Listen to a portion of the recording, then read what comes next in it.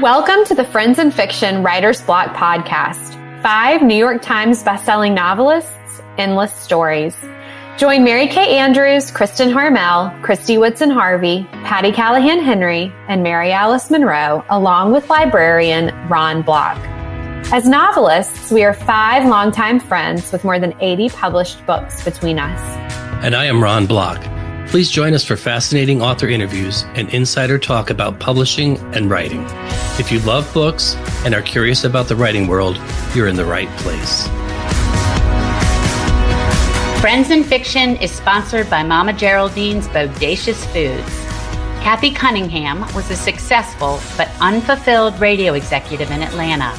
One night, while sipping wine and snacking on expensive cheese straws, she realized her Mama Geraldine's own cheese straw recipe was far superior. The idea for Kathy's company was born. Mama Geraldine's cheese straws now come in 6 varieties, and they are the best-selling cheese straw in the United States. Plus, the cookies are melt-in-your-mouth delicious. Yummy snacks and a woman-owned empire? Now that is something that we here at Friends in Fiction can get behind. Try them. You'll be so glad that you did. Get 20% off on your online order at mamageraldines.com with the code FAB5. Snack on, y'all. Welcome to the Friends in Fiction Writer's Block. Today, we continue our ongoing series called Origin Stories, in which we will talk with 2 authors who wrote about a college in Mississippi, the University of Mississippi, which is also called Ole Miss. We're digging deep to learn the kernels of their ideas for their latest work and learn how they blossomed into some of our favorite reads. On today's episode, we are thrilled to welcome Susan Cushman, who wrote John and Mary Margaret, and Lisa Patton, the author of Rush. Both writers write of college days in Mississippi. John and Mary Margaret is set in the 1960s and Rush in modern-day Ole Miss. Both are a work of fiction inspired by historic times and events, and both of them staying very true to the decade in which they unfold. I am Patti Callahan. And I am Ron Block. First up, we welcome Susan Cushman, the author of John and Mary Margaret. Her published books include not only John and Mary Margaret, which is a novel, but also Friends of the Library, which is short stories, Cherry Bomb, another novel, Tangles and Plaques, A Mother and Daughter Face Alzheimer's, which was a memoir, and 3 anthologies she edited. She was born in Jackson, Mississippi, and came of age in the 1960s Jim Crow South. Cushman writes with deep insight into the South's storied past, bringing elements of hope and healing to her short stories, memoir, and novels, honoring the heart, soul, and history of the South. John and Mary Margaret is her 7th book. She lives in Memphis. Lisa Wingate has said this novel is an authentic window not only into 2 lives, but also into the South then and now. Welcome, Susan. Can you first tell us about the novel and get us started as we dive into its origins? Thanks, Ron and Patti. Thanks for having me. Yes, John and Mary Margaret is about a black boy and a white girl who fall in love on the Ole Miss campus in 1966, which didn't go well. They meet again 35 years later, and in between there are chapters about their lives separately. I'm not going to tell you how they meet again because that would be a spoiler alert. But the book is set against 50 years of civil rights history. It has real people, like a cameo with Eudora Welty and Martin Luther King, and true events that were happening. But John and Mary Margaret are fictional characters. I will say that John is modeled after 2 actual students at Ole Miss who were arrested and expelled in 1970. But Mary Margaret is a little bit me and a little bit a lot of other girls from Jackson, Mississippi in the 60s. This novel is so fascinating. It interweaves so many different things, but its origins begin in another book of yours, right? These are characters from your short story collection, Friends of the Library. So can you tell us a little bit about why you wrote the short story and why you decided it was worth it to turn this into a novel? Sure, thank you. When my first novel, Cherry Bomb, came out, my publisher, who is from Mississippi, asked me to go on a little mini book tour through small towns in Mississippi, speaking to the Friends of the Library groups. And as I went to each one, I thought about writing a blog post about each visit. And instead, I thought, what if I write short stories? What if I create a fictional author named Adele Covington and have her be visiting each of those towns? And so I wrote the 10 short stories in Friends of the Library.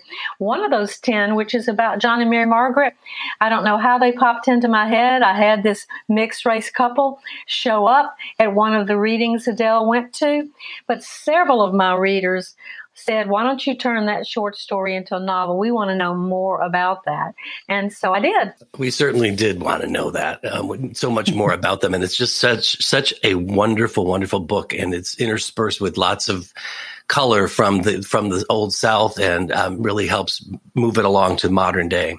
But you said that you wrote most of this book while you were isolated during the pandemic. Right. When there was growing unrest in our country as protests erupted over inequality and mistreatment of blacks. You were born in Mississippi. Can you tell us how that and other influences were the embers of this story? Sure. Well, like I said, growing up in Mississippi in the 50s and 60s, I really did live in that white privilege bubble. And I didn't have any black friends. There were so few black students at my school. And so when I got to Ole Miss, I sort of continued in that bubble. Sorority life, activities on campus that were not having anything to do with what was going on with the race, even to the point that there was a big protest in 1970 at a concert, this group Up With People that was popular back then. I remember them. So my husband and I were dating, and we went to the concert. And later, when I was researching for this book, I discovered that 60 black students protested at the concert and were arrested. So I said to my husband, how could we have missed that? We were there. And finally, after talking to a half dozen others who were there, I discovered that the concert lasted 2 nights. And we went the night that there was no protest. But the fact that that wasn't even on my radar, I'm ashamed to say, that I was just totally unaware back then of what was going on. And then last summer, especially being at home during COVID, but with the racial protests going on and a lot of reading I was doing, I began to have an awakening, especially reading Isabel Wilkerson's book, Caste. Y'all, that is a master class. Mm-hmm. And so I wanted to go out and join the protests that were going on in Memphis. But I was 70 years old. It was COVID. My husband's like, no, you're not going out in the streets of Memphis. And I said, what can I do? And he said, well, you're an author. You can write it. You have a voice.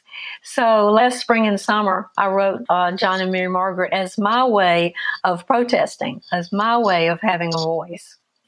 Yeah, that gives such a new layer to the reading of the book. So it really just adds to it. That's why I think origin stories are so interesting, because they let us see the novel as something that grew out of this rich soil that isn't just the plot. Right. And I love to know that was part of what made you want to write the novel. So real quick, I want to talk about the supporting characters. There's Elizabeth and Walker. There's Adele as the reliable observer and narrator, and Eddie and Diana, who were modeled after true historic people, as you just mentioned, who were at the concert and then expelled from Ole Miss. So I want you to talk about where these supporting characters grew from in this soil of your story. Did you have them before you started writing, or did they grow out of the other origins that already existed? Elizabeth and Walker definitely grew later. I will say that my way of writing changed with the short story collection. I'd always been an outliner who planned everything. And starting with the short story collection, I joined the crowd of people who let their characters take on a life of their own. So much fun. I enjoyed writing so much more. And so the short story didn't have anything, these extra characters that we were talking about, because it was just the bare bones of John and Mary Margaret's story. It didn't have Elizabeth and Walker, who are both just people that came to me. I mean, Elizabeth is still a little bit me, even though she's Black. We have a lot of things in common. They say you always put some of yourself. Walker has a little bit of my husband in him. So that's where they came from. But now Diana and Eddie and some of the others came right out of the Ole Miss 8 stories. And these people became famous because of their protest. 50 years later, February of 2020, 50 years after they were arrested, Ole Miss held a reunion for them, the Ole Miss 8 on campus in February of 2020. And Diana, who had been denied her diploma in 1970, even though she had done all the work, received her diploma 50 years later, which, that's got to have felt good in a lot of ways, but I was just amazed that she even showed back up after the way she'd been treated. One of the Ole Miss 8, Don Cole, had to finish his degree at another school, went back to Ole Miss and taught mathematics and just retired a couple of years ago. And their resilience and their wanting to make a point really inspired me very, very much. And then Adele she's just me. She's the author who went to all the little towns. I had to keep her in there. They had to have somebody tell their story to, like Touched by an Angel. She was the angel. Wonderful. Wonderful. So one of the things I love about this book is your inclusion of the Eudora Welty quotes. Can you think of one that you can share with us that's your favorite? Yeah, I like several of them. And in the author's note in the back of the book, I say that every writer, like everybody else, thinks he's living through the crisis of the ages. Right. To write honestly. You're right. To write honestly and with all our powers is the least we can do and the most. And I did think that I was living through the crisis of the ages last summer, and maybe I was, and maybe we still are. But so throughout the book, at the beginning of every chapter, I had quotes by William Faulkner, Martin Luther King, James Baldwin, Richard Wright, Eudora Welty, Rosa Parks. But Eudora has always been a favorite of mine, and she lived a few blocks from me in the 1970s in a neighborhood in Jackson, Mississippi. Wow. So I had Mary Margaret grow up there and meet her when she was 14 years old and be inspired by her. So here's one more, Eudora Welty. Great fiction shows us not how to conduct our behavior, but how to feel. Eventually, it may show us how to face our feelings and face our actions and to have new inklings about what they mean. A good novel of any year can initiate us into our own new experience.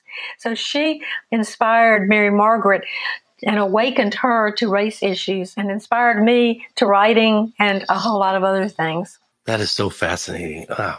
It's such a great part of the book, and I looked forward to every one of them coming up and matching it to the content of the book. It was really wonderful. And it's fascinating to see how that grew out of Eudora Welty, out of your own life. So, and how that quote talks about what fiction does for us. So that leads me straight into how I believe that writing a book, the characters come to teach us things. Oh, absolutely. I believe that our characters show up to show us who we are or who we might need to become, or where we have blank spots, or where our heart is closed, any of those things. So did any of the characters in this book do that for you? Well, a lot of them did. It's really hard to pick a favorite one. John, probably. Pick them all. John's the strongest. He grew up in an all-black neighborhood in Memphis. His father coached football, and his older brother went to an all-black college on a football scholarship. So John was expected to do all of that. And instead, he loved books. He was kind of a nerd. And he wanted to go to Ole Miss, and he wanted to become a lawyer, a civil rights lawyer, and a judge in Memphis so that he could make a difference in that way. And he perseveres in that way. So he's kind of a hero of the book to me. And I have a black son-in-law who is a huge hero to me and my family. So I was thinking of him somewhat as I was writing about John. And my daughter is from South Korea, and so I have mixed race granddaughters. And I dedicated the book to them, to my granddaughters, hoping the world will be a better place for them.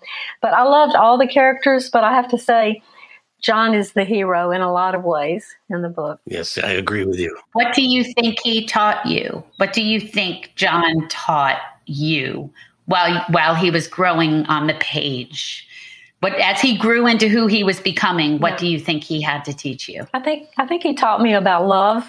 Because he didn't fight back in a violent way. I mean, he does go to Memphis when Martin Luther King is there at one point in the book and joins a nonviolent protest. But over and over, no matter how he's treated, the way he was treated at Ole Miss, his relationship with Mary Margaret, at every stage of his life, he responds with love and acceptance, but also with a strength.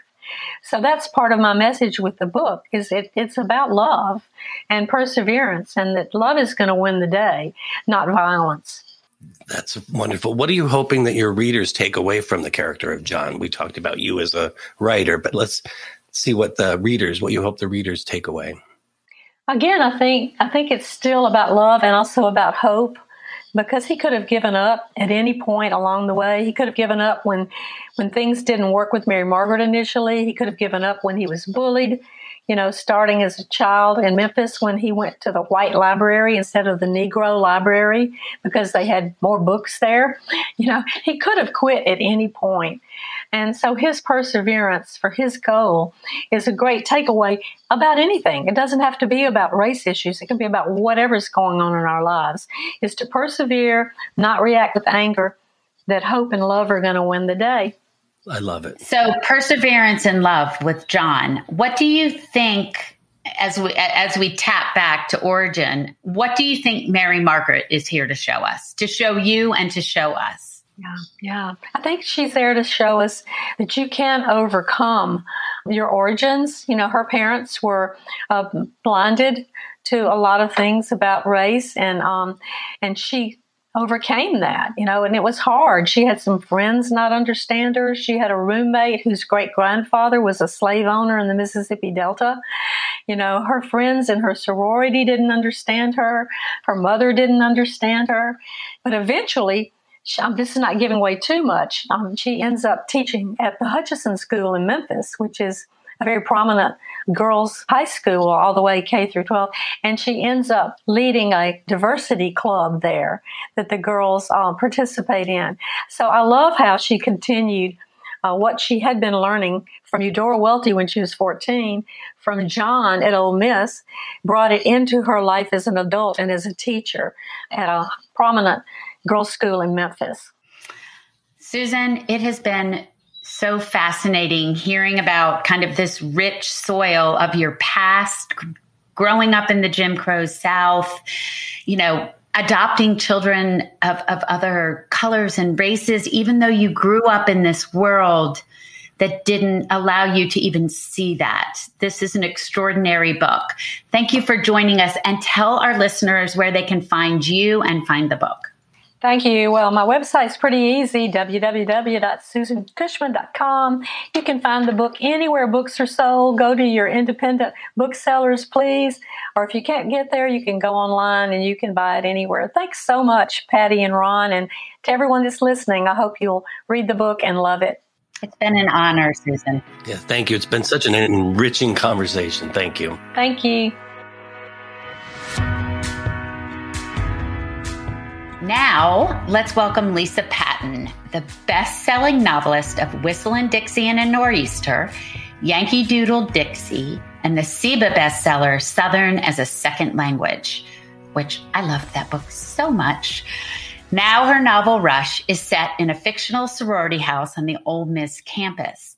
It provides us not only a gaze inside one of the most exclusive sorority recruitments in the country, but also the relationships between the sisters and the house staff. Lisa is the proud mother of 2 sons, and she lives with her husband in Nashville, Tennessee. Adriana Trigiana said this novel is magnificent. 1 minute you'll laugh out loud, the next you'll grab a tissue. Sit back and fall in love with Rush. Well, we already have. Oh, we so have. Welcome, Lisa. Before we dive into the origins of the novel, can you just tell us a little bit about the story? It's setting in modern-day Oxford, Mississippi, and also on the Ole Miss campus. It's about women from both ends of the social ladder who are discovering their voices and their empowerment. Yes, it most definitely is. Rush is a universal thing that happens every fall all over the country. However, in the South, it is, I don't know, Patti was in a sorority in the South, so was I would say. Then in the South, sorority and fraternity life takes on a life of its own. So I decided to set my novel on the Ole Miss campus, although I went to Alabama, and I've had many people say, why did you do that? Well, I don't know. I just think Oxford is so charming. And, writers have to think about that, like the setting and what's going on. And I've been there many times. It's an SEC school, and I knew that I wanted to set it in an SEC school. But it's the story of 3 different people. One is Pearl, or Miss Pearl, as the girls call her. She's been the housekeeper at the fictional Alpha Delta sorority house for a very long time, and they love her very much. Also, it's the story of Wilda. She's an alum to the Alpha Delta Omegas, and her daughter, Ellie, is going through Rush. It's also the story of Callie, who's a small town girl who's always dreamed of being in a sorority, but she doesn't have the family pedigree or the money necessary. So this story starts Rush Week, and amidst all the craziness, the hustle bustle, and here we are. We started move-in day at the dorm and also the sorority house, modern day, like you said, Patti. So that's kind of the basic story. Yes. Well said. Well, thank you. If anybody hadn't read it, you just hooked them. Oh, well, thanks. So we were working on books together at this time, part of a great collective of Nashville writers and pals who kept each other accountable. But I want to hear the rest of what was the ember that started this story. At the time that you started this, my daughter was in college, and I remember us talking about the extreme sport of decorating dorm rooms. I think extreme sports is a great adjective for it. It is. And I was preparing my daughter for Rush. So what was it that made you say, I must write this novel? What was the kind of seed or ember that made you say, I'm going to sit down and write this novel? Well, I was intrigued by all of it, having been in a sorority, and then all these years later, looking into it and see what's changed and what hasn't changed. But here's the ember. I was at the opening of our new sorority house at the University of Alabama when, all the girls were invited. I was there when I noticed the housekeeper pushing her long dust mop down the marbled hall. And all the girls that would come in would stop to hug her and tell her they loved her. And I thought, okay, that's not changed. So I immediately was drawn to her. I bet we spent 2 hours talking. The girls that I was with, they went on to the SAE house, to the band parties. They went on to the game, the Alabama UT game. And I sat there and talked to her because I had this question in my mind all these years later. Do you like working here? There's so much opulence around you. Do you like it? Because she had genuinely seemed like she loved these girls. And I was so intrigued by that. And that opened up a big conversation. And I learned that she not only loved being there, but when I dug deep and found out what was really going on, I realized she was still barely above minimum wage after 20-something years and had no benefits. And it broke my heart. It really did. I thought, oh, wow, I might need to, how am I supposed to be involved in this? Because I didn't want this to come across as me opening up this curtain and look at all that's going on. But I felt like somebody had to do that. Somebody had to attempt change in hopes that, because there are fraternity and sorority houses everywhere, it's the same story. And I started interviewing all kinds of people that worked in the houses and house mothers, and learned that was pretty much the story everywhere. So that was the real ember that made me want to write this story, is how the staff were treated after 2 decades of work, 3 decades of work. And I have to say, y'all probably heard about a couple of months ago, the New York Times and the national news did a story set in LSU about these fraternity guys who got together and paid off their cook's mortgage. Yes, that's all. Did y'all hear about that? Yes. Well, I'm not saying their sisters or mothers read Rush. I'm not going to just be so presumptuous to say that. I bet they did. I bet they did. I was so happy when I saw that story, genuinely. I thought, okay, now something's happening, Yes. That was such a great story and a nice pairing with your book, too. I think they probably all bought the book and read them. Ron, I like to think so, but I'm not holding my breath on that one. Oh, I think we're pretty sure about this. Oh, thank you. So anyway, this novel came out before the racial injustice explosion last year in our country. It did. Mm-hmm. Did you feel it brewing as you were writing the book? And from what you just told us, it really seems to dovetail right into it, this question. Did you see it in the archaic rules of the sorority house? I did. I've always had a sensitivity to this, probably because, quite honestly, my father was a racist. And I say that in the book, in my author's note.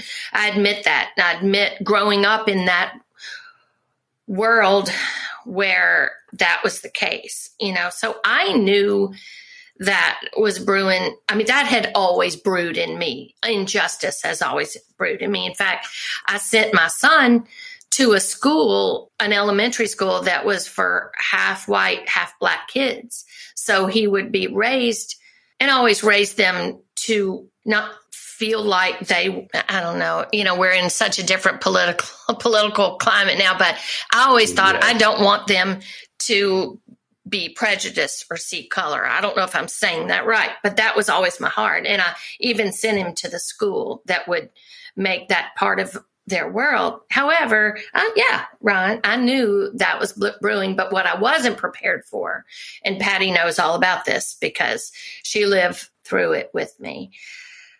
I wasn't prepared for the political, the cultural appropriation climate that we have now that criticized me for writing from the point of view of an African-American woman, because my heart was absolutely in the right place.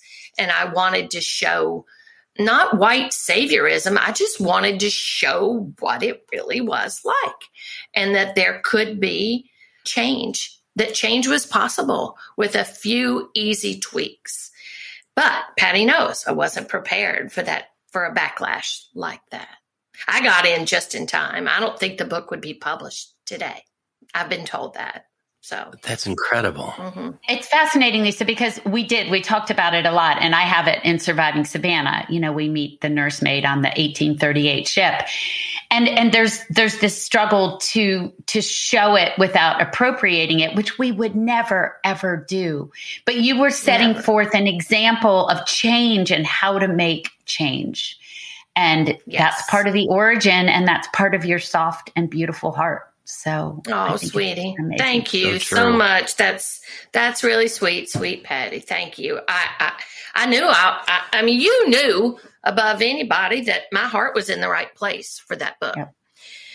And your heart's always in the right place. Yes, it always is. I don't know. I don't know. As far as I know.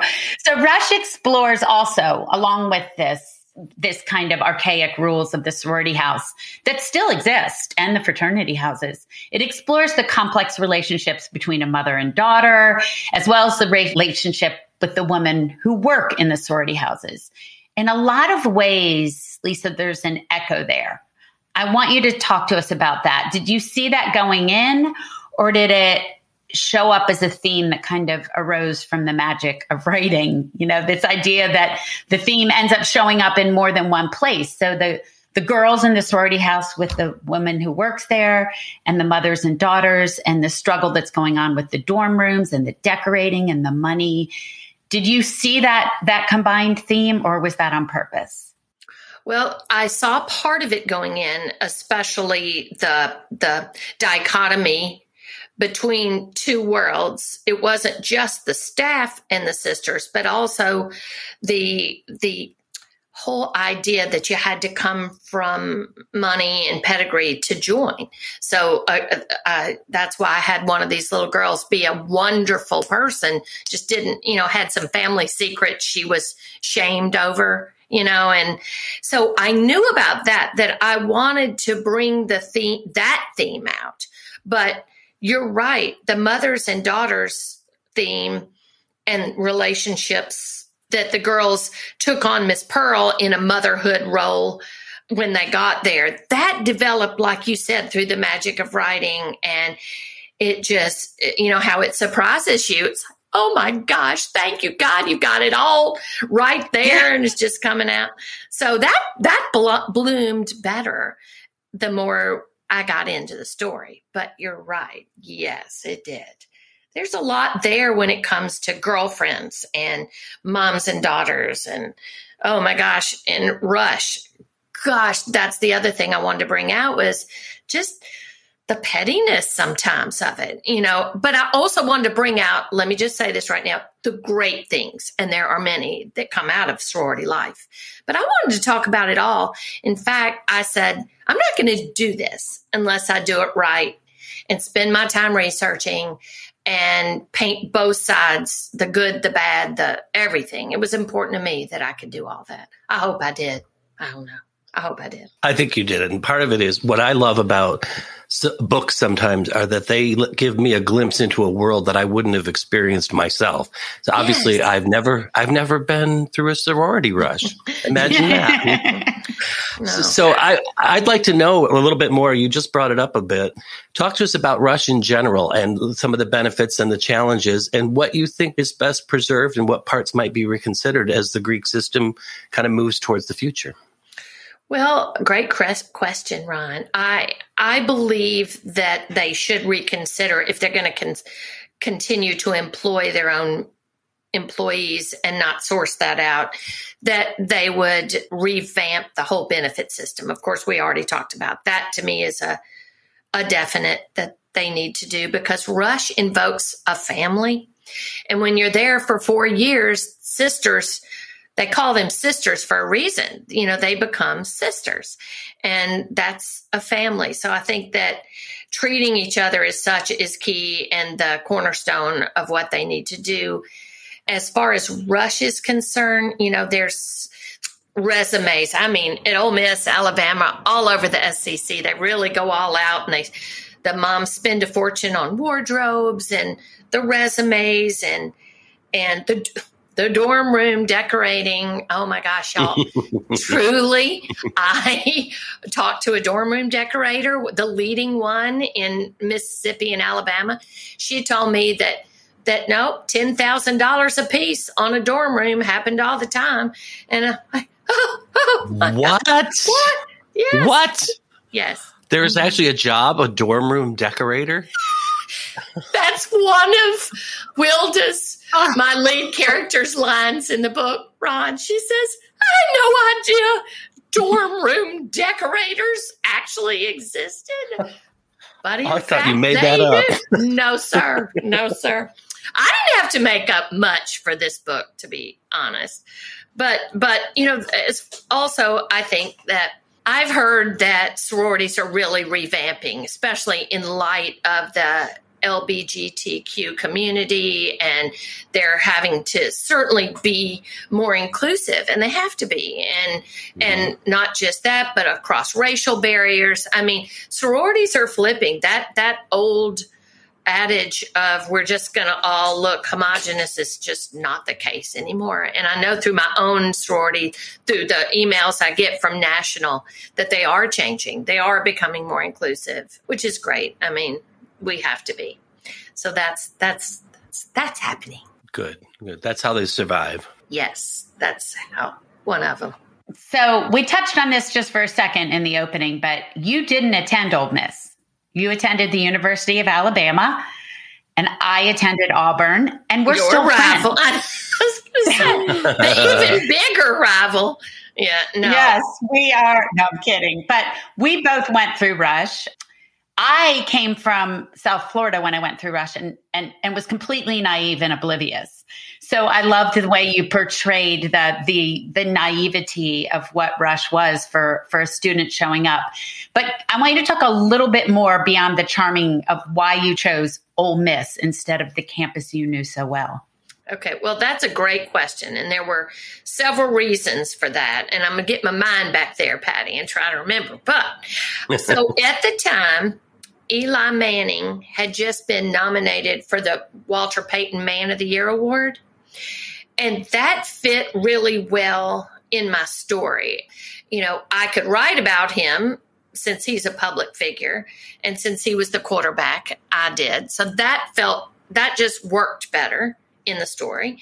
And also the Tuscaloosa is one of the prettiest towns I've ever seen, but they didn't have the charming town square that Oxford has and all that's going on down on that square that I just love so much. That was another reason. Getting my head back there. Hang on. There was a third and big reason why, but it's escaping me right now. But I don't know. I felt, Wilda is from Memphis. I always set my stories somehow in Memphis. And the reason I set them there over Nashville is because I'm always saying Memphis needs the PR over Nashville. So I always, and Memphis is my hometown and is where my heart still lives. So Memphis is much closer to Oxford. That was another reason. And she could get down there since Wilda became a Rush advisor. She could get there really quickly where she couldn't get to Tuscaloosa. Take her 4 hours. So those were a few reasons. And, maybe the fact that there's a little store called Square Books that might be willing to sell that book that may have had a little something to do with it. I don't know. That's awesome. It is wonderful. And I do love them, by the way, Square Books. Oh, my gosh, do I love Square Books. Yes. Yep, we all do. They're amazing. Yes. We do. So you set the stage in the novel by opening with a quote from Martin Luther King. Life's most persistent and urgent question is, what are you doing for others? I know our characters teach us things, but what did your characters teach you? My characters taught me, and which is why I knew that was the appropriate quote, is not to be Rush can be something where you're just thinking about your own destiny. What's going to happen to me? Where am I going to go? And we forget about the girls who get cut, the girls who aren't having a good Rush experience. And it's devastating. Some girls quit college over it, but it's not only those girls, but it's the ladies, the people that work in the house, the people that work anywhere, really. And to me, life is about, the true central question is not about what can I do for me, but how can I make somebody else's life better? And that's what that quote said to me, Oh, Lisa. That's so powerful. Well, think about it. Isn't it true? It's true. And it's on every page of this book. And every time we forget that, and every time we start to think it's only about us, that's when misery comes. Yes, right? It's true. Right. It's true. The more we start to look and focus only on what we can do for ourselves. So I feel like taking that quote, life's most persistent and urgent question is, what are you doing for others? And putting it on my bulletin board. Well, it's sweet. I think we all need to, because, they say that the best way to get out of your own misery and your own pain is to do something for somebody else. And it's so true. You just, somehow it has a way of making you forget your own problems, and I know I need a daily reminder of that every day. So I'm so glad y'all brought that quote up, because we do need to have it right on our bulletin boards and say, yes, that's the true key to depression. This past year really has shown us really the good of people. It's one of the wonderful silver linings that came out of the pandemic, is all of these things that we're seeing people do for other people. And it's just so heartwarming and so true to that quote. It is. And I'm so glad we could all talk about it here today, because it's a good thing. It's a really good thing. Yes. Well, Lisa, thank you so much for sharing your origin stories of Rush and where it came from out of your heart, like this seed of generosity, it feels like. Well, thank you, sweetie. Thank you. It's such a great book, and it's now out in paperback, right? It's out in paperback and Kindle and audio, and the audio version has wonderful narrators. It really does. Awesome. It's a great experience. So next time, I'm finishing my book this week, guys. I know I will be finished, Patti, this week. So I want to come back on. I want to tell everybody what it's about, because I'm so jelly of its themes. But I'll be hush hush until it's time. But before you go, can you tell our listeners where to find you and your novels? You're so kind to ask. They're going to think, when is that woman going to put out another book when Patti puts out 2 a year? I'm so slow. I am so slow. You can find me at www.lisapatton.com. And then that takes you everywhere. You can find me on Amazon. You can find me at most of the indie bookstores. If they don't carry it anymore, they'll order it, because we're big supporters of indie bookstores, really. So, yeah. That's how you can find me, and hold on with me till I get this book finished this week. Plus, I'm planning my son's wedding. So that's why I've got so much going on. But thank you, guys. And you moved. You moved last year in a pandemic. You hadn't even seen my new house, Patti. You hadn't even stayed here. Your guest room is getting kind of crusty back there. I'm on my way, baby. So thank you so much, Lisa, for joining us today. It has been such a pleasure and gave me great insight into your book that I already treasured. So I really do appreciate that. Oh, Ron, I'm honored. Thank you. Well, thank you for tuning in to Friends in Fiction Writer's Block. On behalf of Patti and the Friends in Fiction authors, we hope you've enjoyed these interviews. Please tell a friend and be sure to rate and review on your favorite podcast platform. Don't forget, tune in every Friday for another special episode. Thank you for tuning in. Join us every week on Facebook or YouTube, where our live show airs every Wednesday night at 7 p.m. Eastern Time. And please subscribe to our podcast and follow us on Instagram. We're so glad you're here.